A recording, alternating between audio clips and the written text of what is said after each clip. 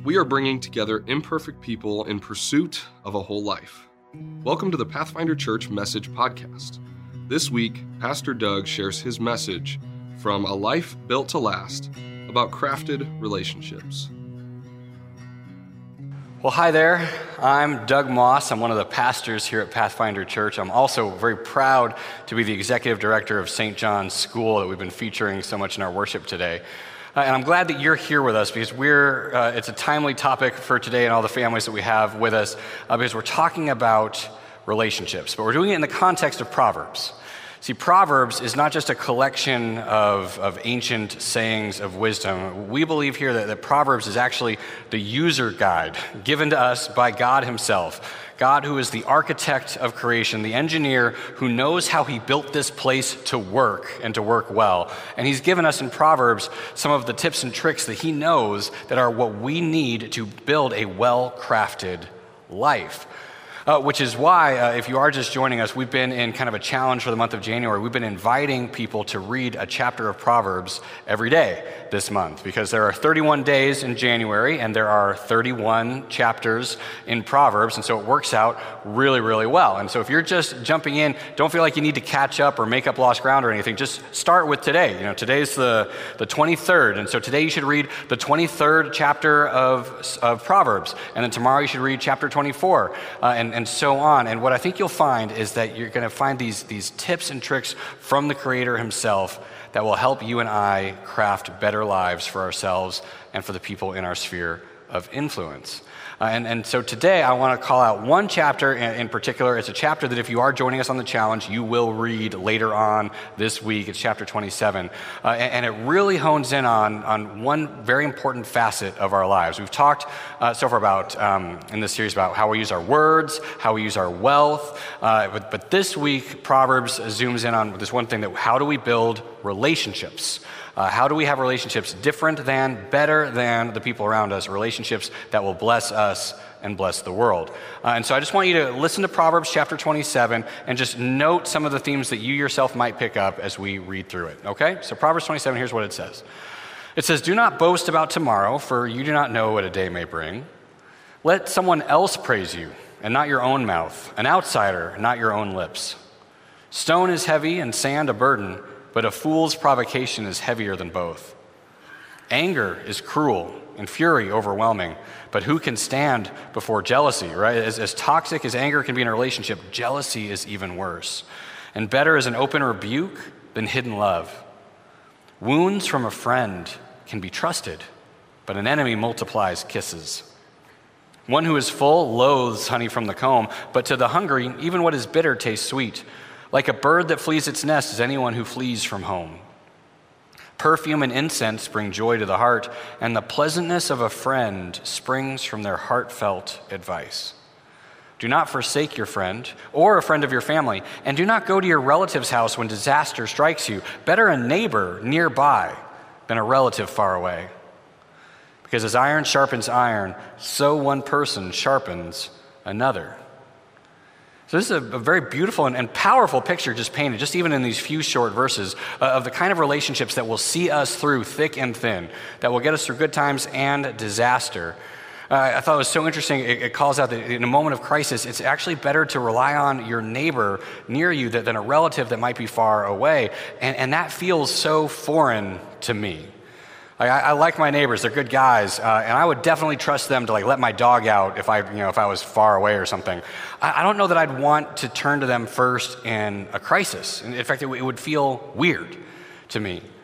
And the more I look at Proverbs and the way it describes the relationships that you and I are encouraged to have, the more I compare it to my own life and realize I don't really have those kinds of relationships. And I don't think I'm that much of an outlier. I think most of us don't have the kinds of relationships that lead to the well-built life.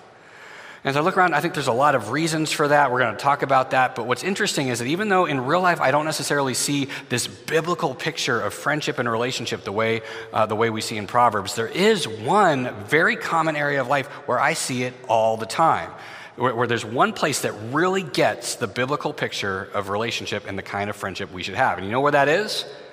TV sitcoms. I mean, think about it. You look at these, all these popular ones for the last few years, and all of them you see over and over again that there is the friend that sticks by you through all of the vagaries of life. That no matter what, that they're going to be there 9 seasons long. They're going to be there beside you and with you. And in the case of Big Bang Theory, maybe a few seasons too long, in my opinion. They could have ended that a little sooner. But it's this picture, right? That even if you get married, even when you get divorced, even when you get jobs or lose jobs, there are these friends who are going to be by you through thick and thin. And it's this beautiful picture, and there's a reason why I think some of these shows have been so popular for so long, because it's a way for us to get these things even when we don't necessarily have them in our own lives. That you can tune in and watch Chandler and Joey be best buds, even if you don't necessarily feel like you've got that relationship yourself.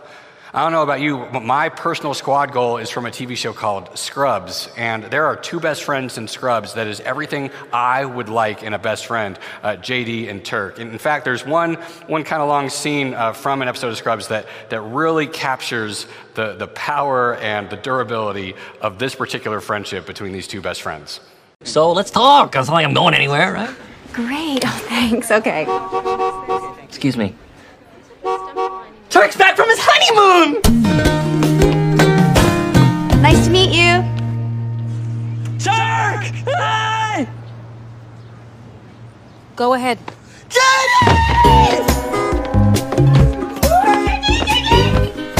Maybe someday he'll love me like that. He's here! Turk!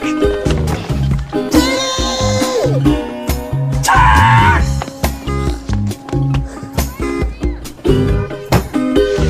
Turk! JD! JD! Turk! Dude! Stay right there! I'm so excited! Oh, how did this happen? The roof! Holla! All right, look, from now on, we're calling this roof A. Got it!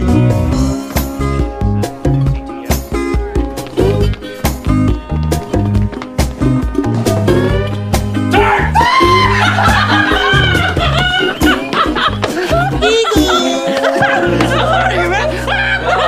Well, what do we have here? The newlyweds. Oh, and hey, Carla.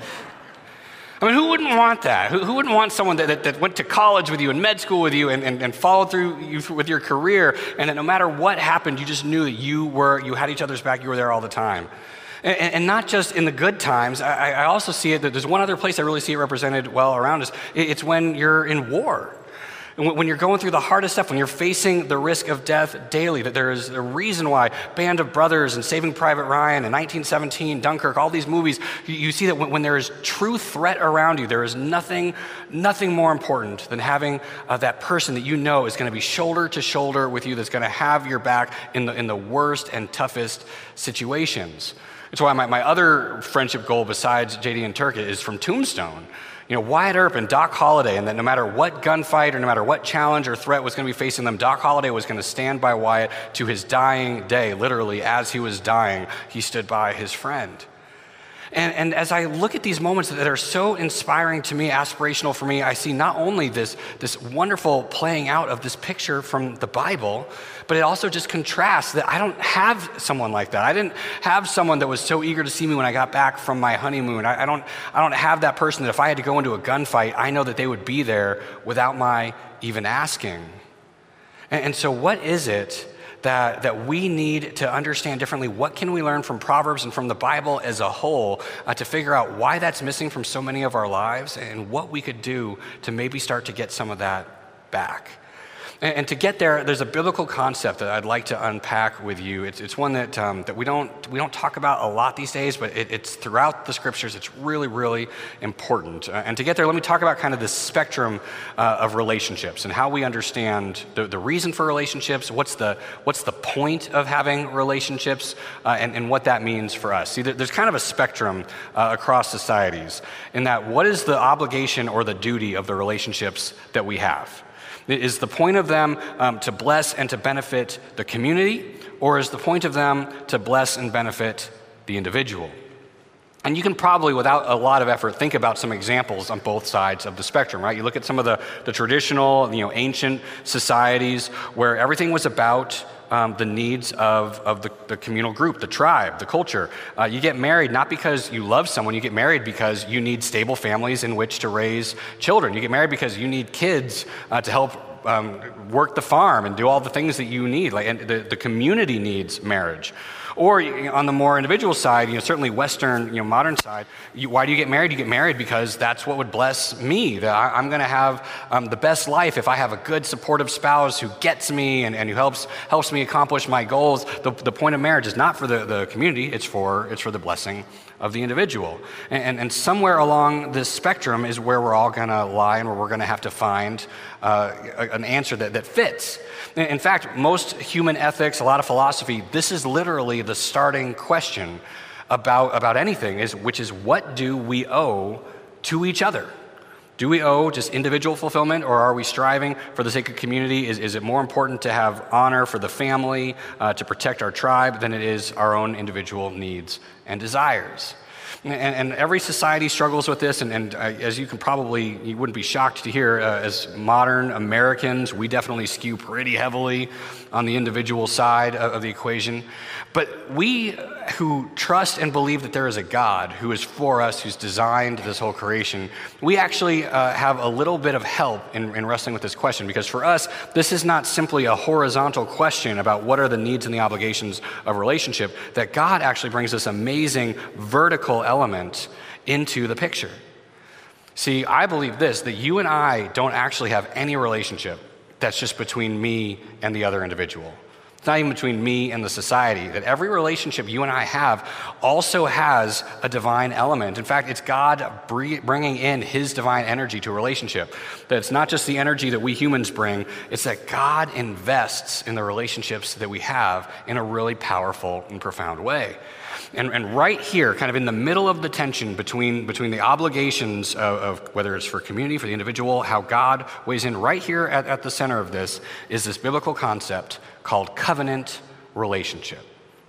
See, covenant relationship is basically saying that you are committed in a deeply moral way to a relationship. That it's not just about my needs, what I'm getting out of the relationship. It's not even about like the needs of the community, what the community needs from my relationship. It's that God himself has imposed a value on this relationship. And so whatever the relationship needs is actually more important than what I might need or what the community around me might need. See, both ends of the spectrum are wrong. It's not all about the individual's needs. It's not all about the community's needs. It's the sweet spot where in our obligation to God and what God has invested in us, what does the relationship need? And how are we agents of God in every relationship that we have? See, and this is why covenant relationship is so powerful, so important, because these are the relationships that stand the test of time. These are the relationships that get you through being in a foxhole when the bombs are going off. These are the relationships that mean that you don't get to the end of your life alone and with no one to support you or be with you. These are the relationships that the Bible describes over and over and over again, covenant relationships. Now, the temptation and what often happens is covenant relationships we tend to not strive for them. We settle for something that Timothy Keller describes as a consumer relationship.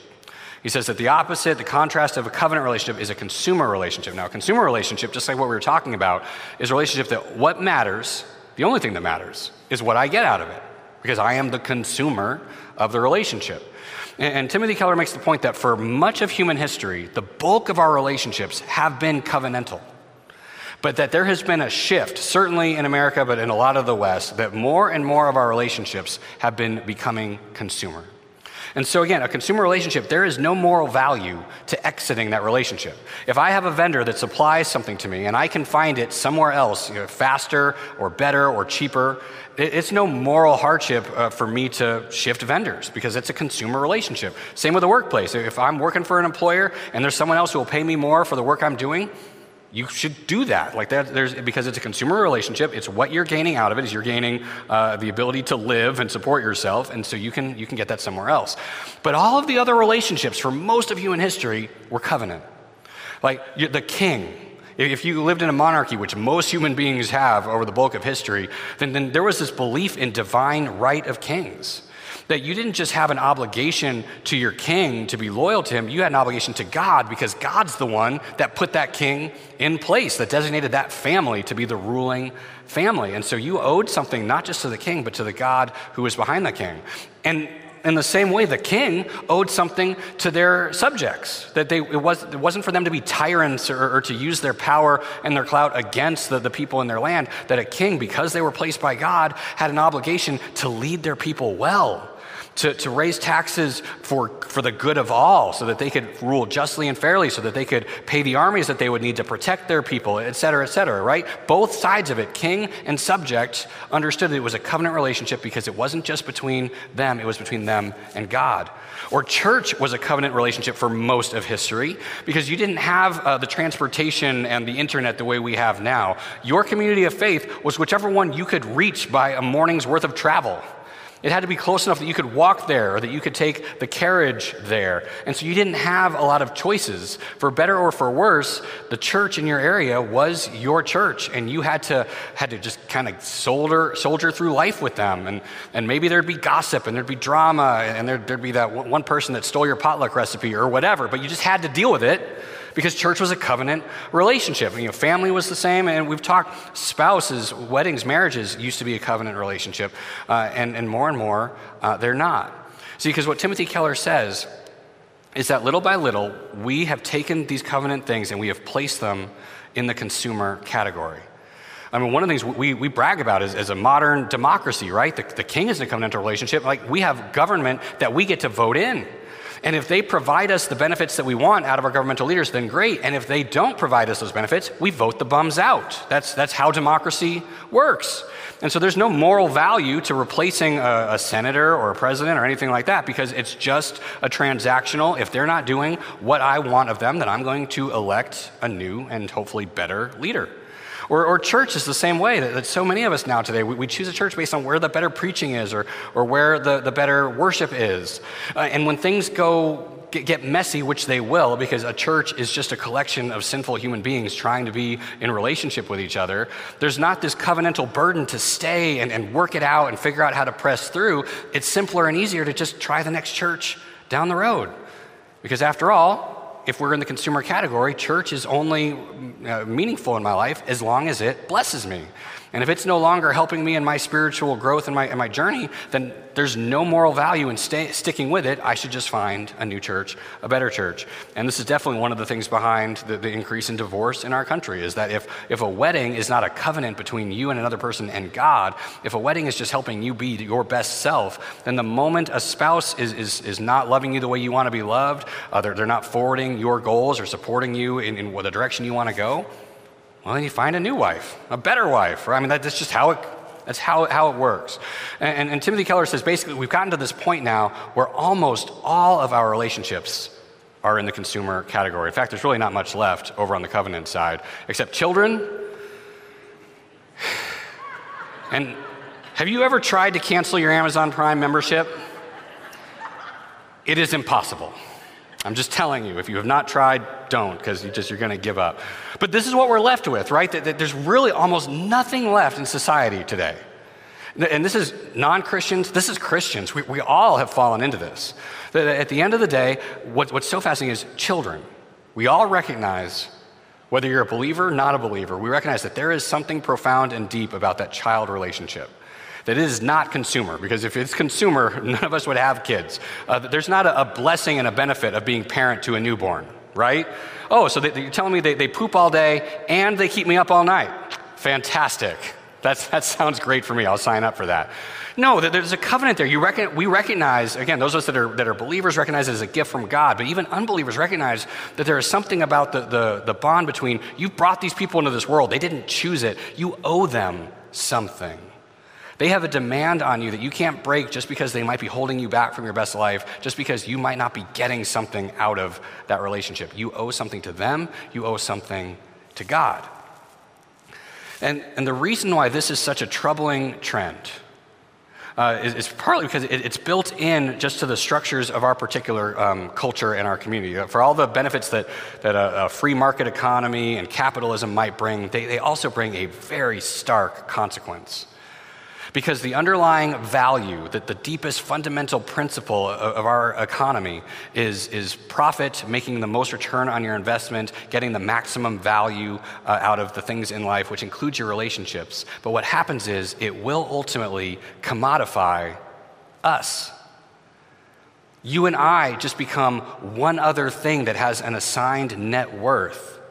And relationships become only worthwhile insofar as they bring worth.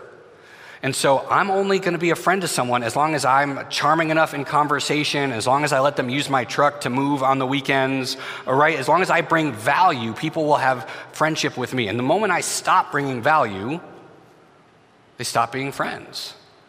And you see it just all down the line. That at the end of the day, where this leaves all of us is that we only have a relationship insofar as we bring value to the relationship.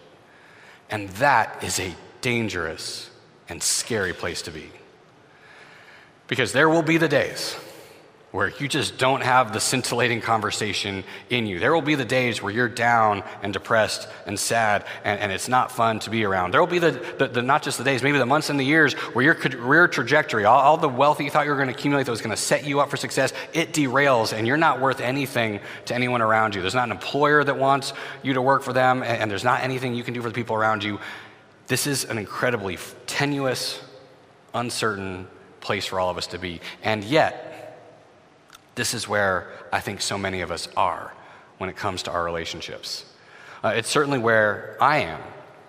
I mean, I think about this. I had 5 groomsmen on my wedding day. 5 men that stood up next to me the day I married my wife and said that they were going to be in this with me through thick and thin. I have not spoken to most of them in years. In fact, just one in the last 3-5 years have I spoken with. These were the guys that I chose, that I knew the best, that I thought loved me the best, that I was committed to the most. And I just don't really even see them.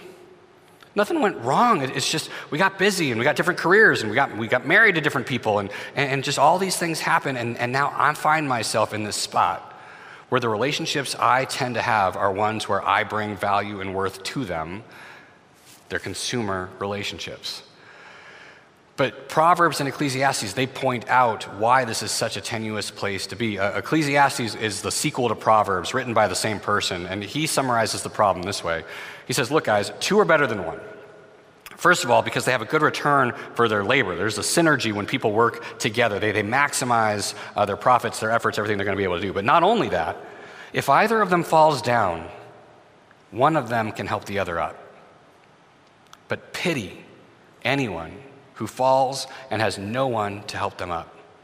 Also, if 2 lie down together, they will keep warm. But how can one keep warm alone? Though one may be overpowered, 2 can defend themselves. A cord of 3 strands is not quickly broken. You see, King Solomon, who wrote these Proverbs and wrote Ecclesiastes, he's learned. And if you were here last week, you know this is one of the wealthiest, most privileged guys ever. This was a ruler of an entire kingdom. This is a guy who could pay for every luxury he needed in life and could certainly pay for anything he needed to get through life. And yet he's saying there is nothing like having someone that's actually with you. A man who could pay for all the bodyguards in the world is saying, I'd still rather have a friend to back me up in the hard moments, in the seasons of life. See, and this is where we come to a crossroads, you and me, because we actually live about as privileged of lives as Solomon. And we live at a time where there are very few luxuries, certainly very few staples of life that we cannot acquire for ourselves. And so it is so tempting to just stay there. I don't need someone's help to mow my lawn even when I don't have time, because I can just pay for a lawn mowing service, right? And it's so much easier, simpler, less messy. I don't have to make conversation with the guy. I just give him the money, he mows my lawn, we're done, right? Or you think about old age and what it's going to look like to be supported, and I think I get why it's happening, but I see why there's so many assisted living homes being built now, because we would rather rely on someone we pay to take care of us in our old age than to rely on lifelong friends or family. See, having those kinds of relationships, it takes work, it takes investment, in a way that we're so tempted to short circuit by just simply paying for what we need, especially because many of us are in a spot where we can. And yet what we're doing is we're ultimately setting ourselves up for a much less certain way to live, Because at the end of the day, it still ultimately depends on the value that we can bring and that we can accumulate enough resources to pay for all those things the rest of our life, and yet we often might not be able to. You see, and Solomon says it's not just about networking, it's not just about spreading wide and having 50 or 100 people in our contact list. He says that what you really should be striving for is not just a lot of friends. You know, one who has a lot of friends, but maybe they're unreliable, they soon come to ruin, but there is a friend who sticks closer than a brother. You see, Solomon's saying that what we should be striving for, recognizing, is that what we all need. We need that relationship that's closer than a family relationship, that's beyond just being able to pay for something, but that's someone that is there with you. See, and that's not only good advice for us to be striving for in our life. Solomon was also pointing ahead to us. He was actually making a future prophecy, saying that we all need a friend who sticks closer than a brother, and here's what I'm going to tell you if you didn't know it. You and I, no matter what your earthly relationships might be, no matter what friendships you have or have not cultivated around you, you and I have a friend who is closer than a brother, who is stronger than you are and I am, who has everything that we need to have the kind of relationships the Bible says, and his name is Jesus. In fact, this is the label Jesus gave himself in one of the last speeches he gave before his death, his crucifixion, and his resurrection. He said this to his disciples. He said, "Look, as God the Father has loved me, so have I loved you. So now remain in my love. And if you keep my commands, you will remain in my love, just as I have kept my Father's commands and remain in his love.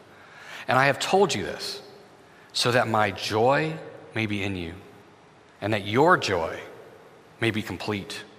My command is this: love each other as I have loved you. And greater love has no one than this, to lay down one's life for one's friends. And you are my friends, if you do what I command.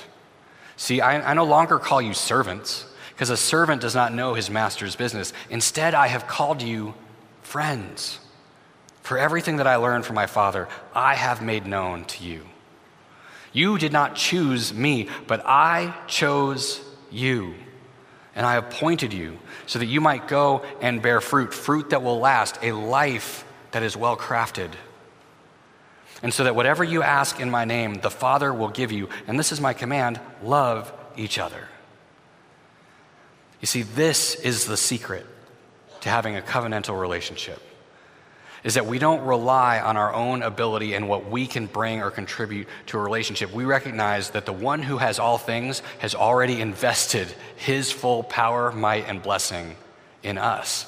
You see, this covenant relationship picture, it starts actually with what God puts into the relationship, that he chooses you. He chooses me. And not because we got anything out of it. See, this is the key. There are two things about the covenant relationship that we miss and is why we don't do them. The first is this: someone has to go first. Someone has to, when you're jockeying for figuring out what's our relationship look like, who are we going to be, what are we going to commit to each other, someone has to just be the one to say, you know what, I commit to you. I choose you. I'm going to love you. And I'm going to work for your good in life. Someone's got to be the first one to say that. And what is so amazing and powerful is that God was the first one to say that. That he looked at you and me and all of our messiness, all of our broken, flawed ways of being, and he didn't say, what can human beings do for me? God said, let me do for you. Let me love you. Let me put my joy in you. And God went first and made a covenant with us, one that he won't break. And here's the power of this. There is nothing that you and I can do either to be worth that relationship, and there's nothing we can do to break that relationship, because it wasn't up to us. It was up to God who chose us first. And so whenever anyone else may leave you, whenever everyone else may look at you and say, you're not clever enough, interesting enough, fun enough, worth enough for me to be in a relationship with, God has never said that about you and will never. He just loves you because he committed to you. That picture of JD and Turk, grabbing each other in joy, that's the picture of God. His joy is in us. His joy is complete when he is with us. That's it. You're all that God wants at the end of the day. It's just to be with you, be your friend. He went first. But the second thing is this, is that it's hard for us to believe that truth about God unless we have seen it mirrored in the human relationships around us. That's why this chart is so important, is because if you have not experienced that kind of love somehow, somewhere in your earthly relationships, you will not be able to believe it from God. See, this is why God uses language like he makes a metaphor that he's like a heavenly father, because his intent is that you will have had good fathers, good mothers, people that have made a covenantal commitment to you as their child. And that when you hear God say, oh, I'm a good father, you'll connect that because you had a parent who loved you covenantally, unconditionally, and you'll say, oh, that's what God must be like. But I've been saddened to know people that they didn't have fathers or mothers who loved them. And what I've observed in them is that this doesn't land. You tell someone that God is a loving father and they compare God to their real father or their real mother and they go, well, that's bogus. That doesn't make any sense at all. And see, this is why this is such an important tension, because we have to see it somewhere in a human being before we'll believe it about God. And so here's what I would give you today, is I invite you to cast your mind, and I hope that somewhere in your life you have had a human being. And hopefully it was a parent, but if not, maybe it was a coach or a mentor or just a really great friend. Someone that loved you unconditionally, someone that loved you with a covenantal relationship, and that you can lean on that memory, even if they're not currently in your life, or especially if they still are, to lean on that and go, oh, that's just a glimpse. That's just a tiny little taste of how fully and unconditionally God loves me. And so I pray that you've got that person in your life. And if you have not, then I would commend to you, I would strongly recommend it. If you have had no one that's loved you like that, no human being that's been that person for you, then I'd ask you to reach out to a Christian therapist or a counselor, because that's one of the things they can do so well, is they can be that person that models that unconditional love of God to you. And once you've had it, once you've tasted it, once you've seen it play out, here's what it will do. I promise you, it will start to change the way you invest in your relationships with people around you. See, I'll tell you this, I haven't actually gotten to see it myself yet. I don't have a Turk or a JD, but my wife does. And I tell you, it was this amazing thing. It was just a coworker of hers. It was someone we knew a little bit, and they'd been becoming friends. And then we had our first baby, and it was rough. And this friend of my wife's, unasked, she was living 10 states away, she just flew out and she just moved in with us for like 2 weeks. And we didn't ask her to do that. There wasn't a burden that we had put on her. She just saw our needs, saw that we were struggling, and out of her own love and commitment to us, she just poured in. And for 2 weeks, she maintained our sanity. And she waited till she was like sure that we were okay. And then she's like, all right, I think I can go back now, because we were not okay. We needed her in that moment. And that was the first glimpse I'd ever gotten of what it could be to have a ride or die friend, to have someone that wouldn't ask for anything in return, just was committed to blessing me, taking care of me and my family. And I'm so grateful for that. And what's been amazing is that in the years since, we've been able to pay that favor back to her too. And it's created something that has not broken ever since. But until I saw it in a human being, I was never able to actually grasp what God had done for me. See, we need both things. We need human beings to give us a glimpse and a mirror of who God is, and we need God to give us all of his energy so that we can pay it out into other human beings. See, here's what I'd ask you to do if you have even a glimpse of the goodness of God, is for you to look around at your relationships and see who it is that maybe you have an opportunity to go first. Who is it, whether it's a friend, a coworker, a spouse, someone that you are in a spot to say, because God has loved me so fully, because I feel how he has poured out everything he has for me, I don't need anything back from you right now. But I just want you to know that I'm committed to you. I'm going to serve you. If there's a thing that you need that I can provide, I want to be the one to provide it. And so maybe that does look like reaching out to a friend that you're ready to really go to the next level with. Maybe it means reaching out to your spouse and saying, hey, I know things have been rough between us lately, but I want you to know that because of how God has committed to me and chosen me and given me his joy, I want to commit to you, even if you don't give me anything back. Or maybe it's being a boss and reaching out to an employee and taking something that is a consumer relationship and making it something better, saying, hey, I'm committed to investing in you. I want to help you be the best version of yourself that you can be. So if that's training or resources or support, if there's a way that I can bless you so that you can thrive into the person God wanted you to be, even if that's not for me or for my company, even if it's just to send you out into the world to be better somewhere else, I want to make that investment, that commitment in you. See, you and I, as friends of Jesus, he empowers us to spread that kind of covenant relationship, that unconditional investment in others. He calls us to spread it to the world. And because we have all of God's goodness, we actually are equipped. We have the divine power to make that kind of a difference in the lives of people around us. So as you're reading Proverbs this week, and I hope that you will, I hope you've gotten some of the framework, that as you're reading some of these parables about how we should be friends, what kind of relationships we should have, that you'll recognize the underlying framework behind them, that it's because God himself created a covenant relationship for us to have with him. And he knows that you and I will have the best life when we intentionally invest in others in that same way that he's invested with us, that we'll make their lives better, and we will ultimately reap a harvest tenfold when we're willing to create those covenant relationships with people around us as well. Amen. Would you please pray with me?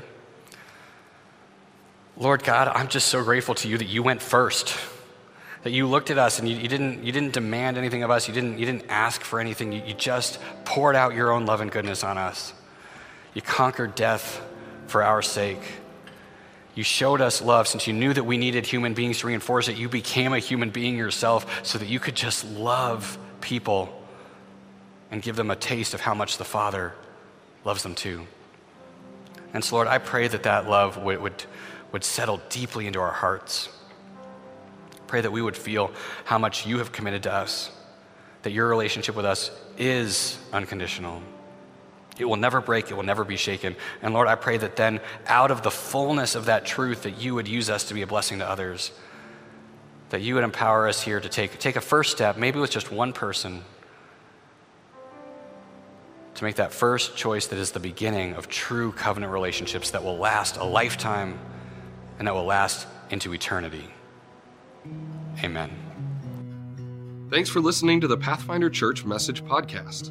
If you would like to hear more messages like this, hit the subscribe button. You can also find more resources at our website, pathfinderstl.org.